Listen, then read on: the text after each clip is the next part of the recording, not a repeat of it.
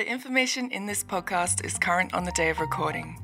It is general advice only and does not take your personal situation into account. It may not be suitable for you. Participants in this podcast may also own the securities discussed. For more information, head over to investsmart.com.au. Welcome to the latest edition of Skin in the Game. I'm your host. My name is Nathan Bell. I'm the Portfolio Manager for the InvestSmart / Intelligent Investor Growth and Income Portfolios. And today joining me is the birthday boy. Welcome, Alex. Hi, Nate. Good to be here. Alex is our small cap manager, and I think it's fair to say, mate, that our brains are like mush this morning. They are. There's many numbers floating around, many results, many companies to think about. So hopefully we don't mix things up too much. Okay, so we've got so many companies to get through at the moment that we just tried to pick 8 that are relevant to us, our portfolios, and hopefully also to you listening. There's obviously been a lot more results over the past week, but we can't cover everything. And what we're going to do today is keep our answers to 1 minute. So essentially, this is something that our producer Stephanie thinks is impossible for us to do. I reckon we should get a gong in the room so we can hit it when we reach the 1 minute mark. So we've got 1 minute to talk about each stock and then you get cut off. So you've got to get straight to the point. And we've also got a couple of questions from Anthony that we'll answer at the end of the podcast. So the first one is for me. Alex, I can tell you don't even have a clock, so you're going to be no good at doing the timing. So I'm going to give myself an extra 10 seconds. And the stock I'm going to look at is Transurban. Now, it's one of the biggest mistakes I think of my intelligent investor life was not upgrading Transurban back in 2011 or 12. I think the share price might have been $3.50. It's now around $12. It's been an absolutely incredible stock. Not only has it essentially 4 times your money when you throw in dividends, but it's just been a distribution growth monster. And everything seems to be going very well for the company. It's a wonderful company. It obviously has monopolistic assets. It's been very well run. It's got quite a lot of debt, and the valuation just seems to me to be absolutely sky high. But the bigger issue I think at the moment is that it's actually paying more distributions that are actually higher than the cash it's bringing in each year.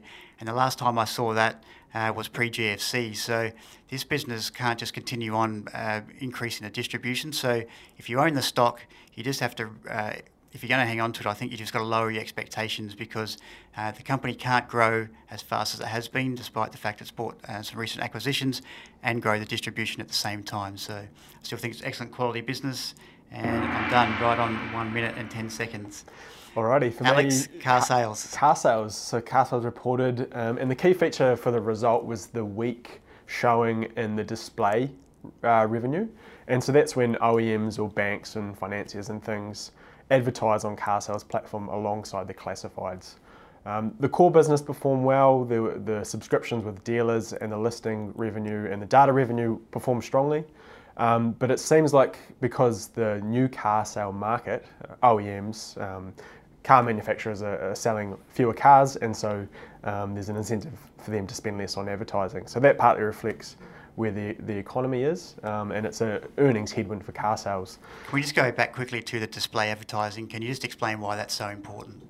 It's so important because of the margin, because just imagine a website, you'll have a banner ad which might have, they might be remunerated via just displaying it or perhaps some click-through revenue. There's almost no associated cost with that. So if you lose that revenue, that's almost 100% contribution to the EBITDA line. So it's very difficult to offset that. Now, the core business did do reasonably well at offsetting that. On an underlying basis, it grew by 8%. There was also the contribution from the South Korean business, which Carsales recently moved to 100% ownership of. That business is performing well, but it's the Australian business that makes up most of the valuation. So I think in the near term, earnings growth is likely to be soft. I'm expecting low single digits.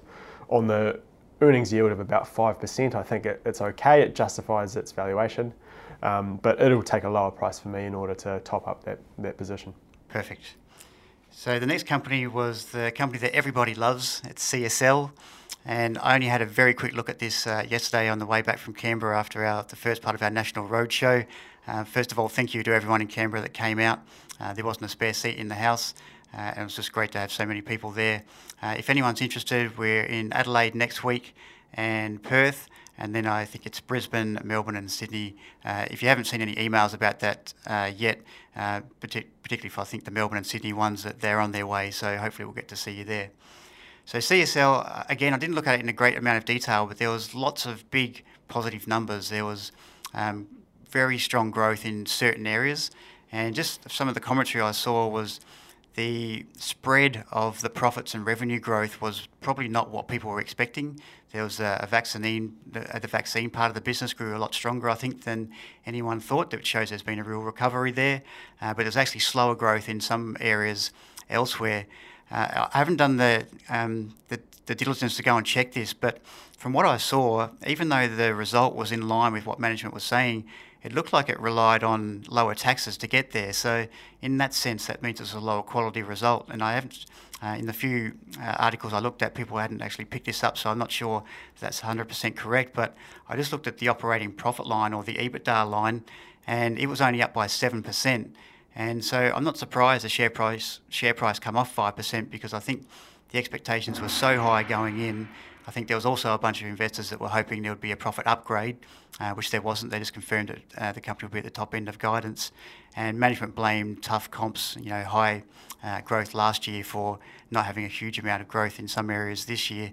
So all in all, I think CSL remains on track, but when you've got a price to earnings ratio of 34, I worked out on current growth run rates that it would take about 5 years of growth just to get you back to a price to earnings ratio of 20.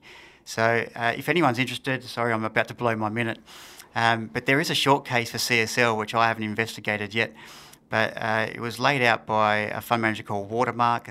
There's a presentation, I think in October last year perhaps. If you look on the ASX announcements website, the code is WMK, and it's just got a slide in there, and it talks about increased competition in certain areas for the business. So I know a lot of people just think CSL is an absolute home run, and I've seen some commentators out there that think this is the business you can't lose on.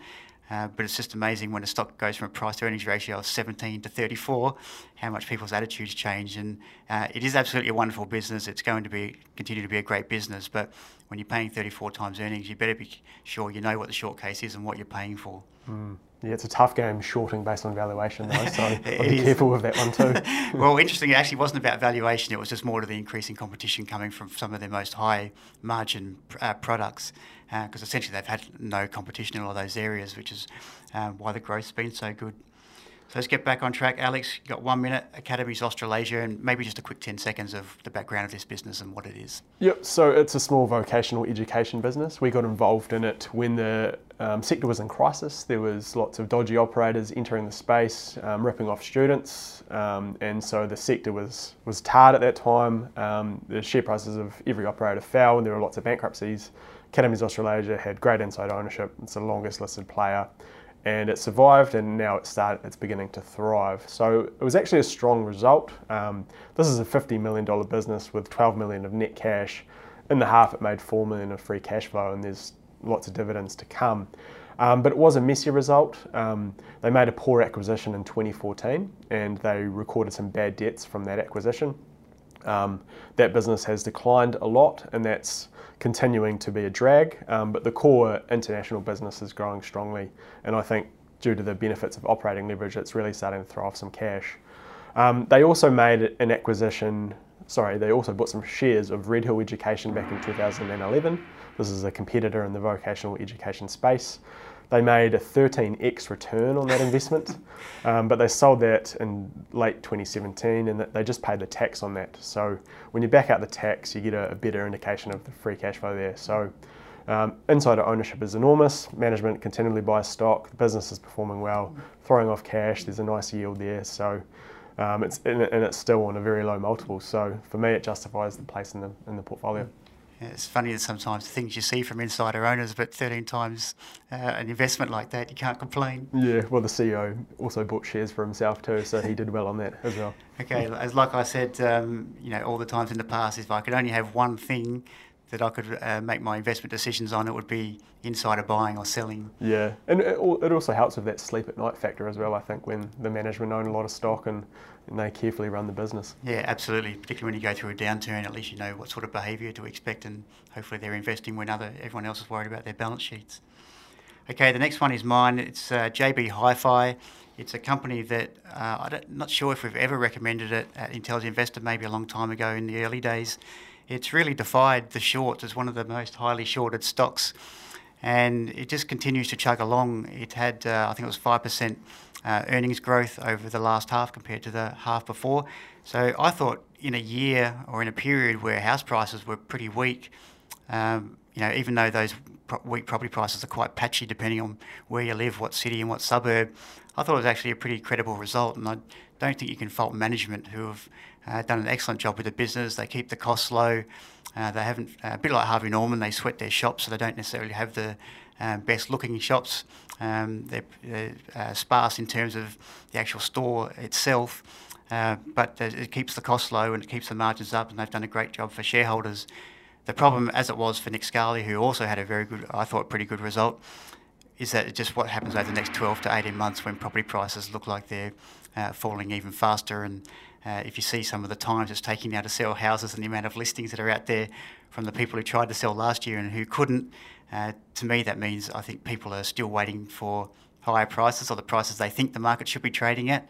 And I'm really interested to see what happens when all of a sudden people realise they can't get those prices for their homes, they're not coming back, and that's not going to be good for JB Hi-Fi or Nick Scali. So I don't think they're that cheap where you're getting compensated for that sort of risk. Agreed. Next one for me is AL Property. I'll probably get all the numbers wrong because it's very fresh in the mind, but this is a portfolio of pubs. I think they have 86 throughout Australia, some of the best pubs across the nation. They are leased to ALH Group, which is 75% owned by Woolworths, and they're on triple net leases. So the tenant pays for most of the operational and capex costs, and AL Property receives all of the cash, and there's very few deductions from that. The big questions from the result though were the rent reviews. So 2018 was the year in which there was potentially a 10% uplift in their leases, and they achieved that for about half of the portfolio. But I think there's a bit more pushback on the other half. It's going to conclude in the next financial year, and I think that's because the tenants are pushing back on a 10% uplift. They're using an independent review to try and settle that, so we'll find that out next year. There's also another rent review in 2028, which I think will move to an open market basis, so potentially there's a far greater increase coming then. But some of the bigger questions, AL Property has, I think, 95 hectares of land which has development potential, and this is all really strategically located in metro areas, next to existing retail and close to places where consumers are used to frequenting. So there's the potential for some multi-use development, perhaps residential and retail going up in the same place. So there's a lot of latent value in that. But for the time being, this business is performing to expectations. It's throwing off what I'd call a reasonable yield. It's unfranked, and probably the biggest question for me is valuation. So for my portfolio, this is the first on the chopping block. If a better idea emerges, I feel like most of that potential is in the price, and especially if we do see some softness with the consumer. Historically, pubs have held up reasonably well. So here's hoping that continues, but for me this is reasonably fully valued, and it's leaning closer towards a soft hold or potentially a sell. I'd echo those comments as I've got it in the income portfolio. Just one more point I meant to make about Transurban is if you own the stock and you're just so used to seeing traffic numbers go up for this sort of business, but it is worthwhile going back to the 2008-2009 period and actually just see how the traffic numbers actually performed, because they actually fell by fairly large numbers, which means the recovery was actually very strong. But it's a good lesson in that everyone thinks that toll roads are absolutely indispensable and people have to use them. But when you actually go into a proper recession, and I'm not necessarily saying we're having one, when those traffic numbers come off because people actually want to avoid those tolls, it can have a really big impact, because essentially Transurban has a fixed cost base, so it earns really good margins from the additional or marginal passenger or driver. And so it's just something to keep in mind, particularly I think because the valuation is so high. So again, I've blown my 1 minute limit there, but got 2 stocks to go. First one was Class, which I own in the growth portfolio, which announced numbers this morning. I only had about 1 minute to have a look at it. The growth looks fairly anemic. but that's okay. It's we're not really. I don't own this stock for the next 12 months or 2 years. I'm really owning this stock for the next 3 or 4 years and hoping that it can grow its portfolio side of its business as quickly as it used to be able to grow its self-managed super fund side of the business. But clearly that part of the business is slowing quite rapidly. But also the share price has fallen quite a lot too. I'm guessing it's probably down now about probably maybe 60 or 70% from the highs. Not that I bought it there, but it just shows you how low the expectations have got compared to where they used to be as competitor BGL has upped its game. So I'll be having a look at that, and no doubt I'll make comment of that in the next monthly. So our last stock is Unibail-Rodamco-Westfield. This is a stock in both the growth and income portfolios. The result actually looked really good. This is a stock that's been pretty heavily sold down since it made the Westfield acquisition. And I think initially that was because a lot of Australian investors didn't want to own what is essentially now a foreign company, and a lot of sell-side analysts didn't want to cover the business anymore as well because Australia isn't the major portion of the business anymore, or certainly not the majority. But it's also been sold down because just for fears about the European economy. But I think I was just reading this morning an economist, which I don't normally follow, but said the economy is actually doing okay. It's just the markets are a bit rattled at the moment, and I tend to take that same philosophy. It actually seems the markets are more struggling because valuations are so high rather than necessarily economies being on their knees. There's lots of scary headlines, but there's actually a bit of growth around. I don't think the US is going into recession anytime soon. And if you looked at Unibail's results across Europe, they were actually pretty good. There was like 4% increase in earnings, and they're expecting 5 to 7% increases in their earnings per share over the next few years, which when you're starting with a 7.3% distribution yield, I thought that'd be excellent. I think that's excellent value for people looking for income, and also gives you a bit of diversification out of Australia. So that's one that's one of our larger holdings, and that's the reason why. Okay, so that's enough of the stocks for today. Anthony, thanks very much for the questions. Just firstly, for anyone else that wants to send us in questions, whether it's stock specific, about the economy, interest rates, doesn't matter, we'll answer whatever we can. Maybe it's how to get your son and daughters into the stock market because they can't afford a house. We'll do our best to answer any questions we can. The email address is skininthegame, all one word. So that's skininthegame@investmart.com.au. So Anthony has a two-part question. The first one, Alex, what has been the biggest change in your approach to value investing since you first started value investing? It's an easy one. I came into investing, I think like most people do, where you start reading about Buffett and you start hearing about all the stocks he bought on 2 times earnings back in the 70s. And then you start learning a few ratios, and so you enter the market with a numerical approach, and you're just trying to use all these ratios and things that you've learned and apply them. And so I was a deep cigar butt investor trying to buy things on low PEs and wanted to get really deep into the numbers. And with time and experience, I learned that that's not the best approach. And so for me, the biggest departure has been a shift away from that. So now I spend much more time thinking about quality, wondering where businesses are going to be in the next 5 and 10 years or longer, instead of worrying about what the numbers look like today, and really trying to understand, what's important that isn't in the numbers today. For me, it'd be the fallacies of valuation. When I first come in as an analyst, you're with a bunch of senior people who have got a lot of experience, and the last thing you want to do when you first come into an organisation when you're fairly green is to make a mistake. So for one, I can analyse a company much quicker than I used to be able to, because Greg used to complain how slow I was, but you were just that desperate not to make a mistake, so you checked every note in the annual reports and all that sort of stuff, so it took a bit of time. But for me, it's like valuation is important, and it's even more important in certain situations. But if you're looking at something like a CSL, to me, it's much more important to be figuring out the more qualitative sides of the business. What decisions are management making today that can influence the future? Are they thinking long term versus short term? What sort of competitive advantages can this business maintain or have over the next decade? Because if you pay 20 times earnings for a business and it's the right business, then most likely you're going to do absolutely fine over time. And you've all seen those charts about how the compounding works when you own a business for 7, 8, 9, 10 years. Like it's not a logarithmic chart. It just takes off after a few years, and they're the stocks you really want to own. So again, it's that focus on quality, which I think most investors come to when they get a bit of experience. But also, it's very easy as a value investor to try and have the discipline around selling. But I think you've really got to fight that urge to sell those great businesses. And I think CSL is at a point where I'm not prepared to buy it at the current price. But it doesn't need to get back to 21 or 22 times earnings, or it's not cheap at 17 times earnings. There's just a price where it makes some sort of sense, and then you're very comfortable with the business and who's running it and what it's going to look like in a decade. Particularly now when technology is dismantling many competitive advantages, you really don't want to be on that wrong side of technology for any business.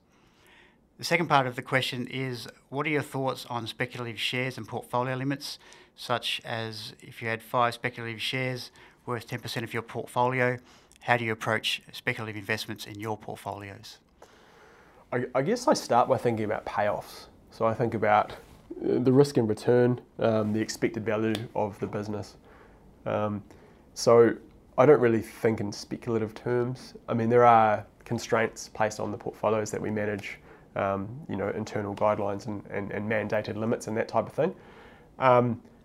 But I mean, mathematically, if you think about, imagine if you were able to find a number of coin flips, and if the potential profit was twice the loss, it would make sense to fill a whole portfolio with such coin flips, because the expected value is what, 50 cents. I don't think having a hard and fast limit of saying I want 10% of my portfolio in speculative stocks, I don't think that's the right way to think. I think you should just focus on the expected value and the payoffs and trying to maximise the two. So I think what Anthony is saying is a lot of people who have, let's say it's 90% of their portfolio in the absolute cream of the crop, blue chips, your CSLs and maybe BHPs and the banks or whatnot. And then there's this portion of their money they just want to have fun with, I think. So I think once you start defining those areas, the first thing you've got to say to yourself is, I am prepared to lose this money. And in my younger days, I was prepared to have a go at some of these little things. And the more I look at these speculative investments, just the more I think they're a waste of time. And it's because my results have been crappy, and they're the same at Intelligent Investor. So we did, if you look at their audited performance report of all the Intelligent Investor recommendations, you'll see the speculative column is terrible compared to our regular buyers and long-term buyers. And so I think it was around 2015, after we got our latest report and our just regular recommendations were so much better, I wrote a note to subscribers and said, provide me your feedback. Should we just stop doing these speculative recommendations? And people said, no. Like we don't expect to necessarily make a lot of money. We just this is the fun bit of our portfolio. Keep giving us the ideas. And it was so Australian, and so we kept trying to have those ideas. But in terms of structuring, and Howard Marks actually makes a good point in his book, and he says, because people, if you look on a chart, if it's just a linear chart of risk and return, it looks like it says your returns increase as you take more risk. And that's actually not true. It's actually the more risk you take, the more likely you are going to lose your money. So there's, in a sense, no free lunch on the stock market. But just in terms of structuring the money, if you are going to have that play with your money, a couple of ideas we've had in Intelligent Investor in the past was we liked a sector, like we could see a sector was really bombed out, but it wasn't necessarily clear who the winners were going to be, but we were fairly confident one or two winners would come out okay, and we might lose one or two along the way, and one would sort of muddle through. And so that's exactly how we structure it. We might say, okay, we want 4% in this idea, and we'll have spread it across 5 stocks or whatever it was. So I think there is actually merit in doing that. But the older I've got, I've just turned 43, and I feel like I've been doing this job forever. I hate losing money now, and I bet on an option a couple of years ago on the Indian version of Booking.com, and I thought, I knew it was a high risk, which is why it's fairly small, but I lost a couple of percent or 1% of my funds, and I just thought that really annoyed me, whereas in the past I wouldn't have minded losing 1%, and I feel like that's because the older I've got, the more conservative I've got. And I had other normal stocks that did well, and I was thinking, well, why did you do that? You actually didn't need to take that sort of risk. So I think this is a very individual thing, is what I'm trying to say. And I think as long as you keep strong limits on the amount of money you're prepared to lose, then clearly you know yourself, which is the most important thing in investing. You know how you're going to react, and therefore you're not going to blow up your portfolio. So I think that's the most important thing of all. Thanks again for the question, Anthony. Thank you, everyone, for listening. As always, send us in questions, and hopefully we'll see a few of you at the roadshow. at Skin in the Game. To learn more about the income, growth and small companies funds, head over to investsmart.com.au. Relevant disclosure documents should be read before making any investment decisions. And if you have any questions you'd like answered by our team, send us an email at skininthegame@investsmart.com.au.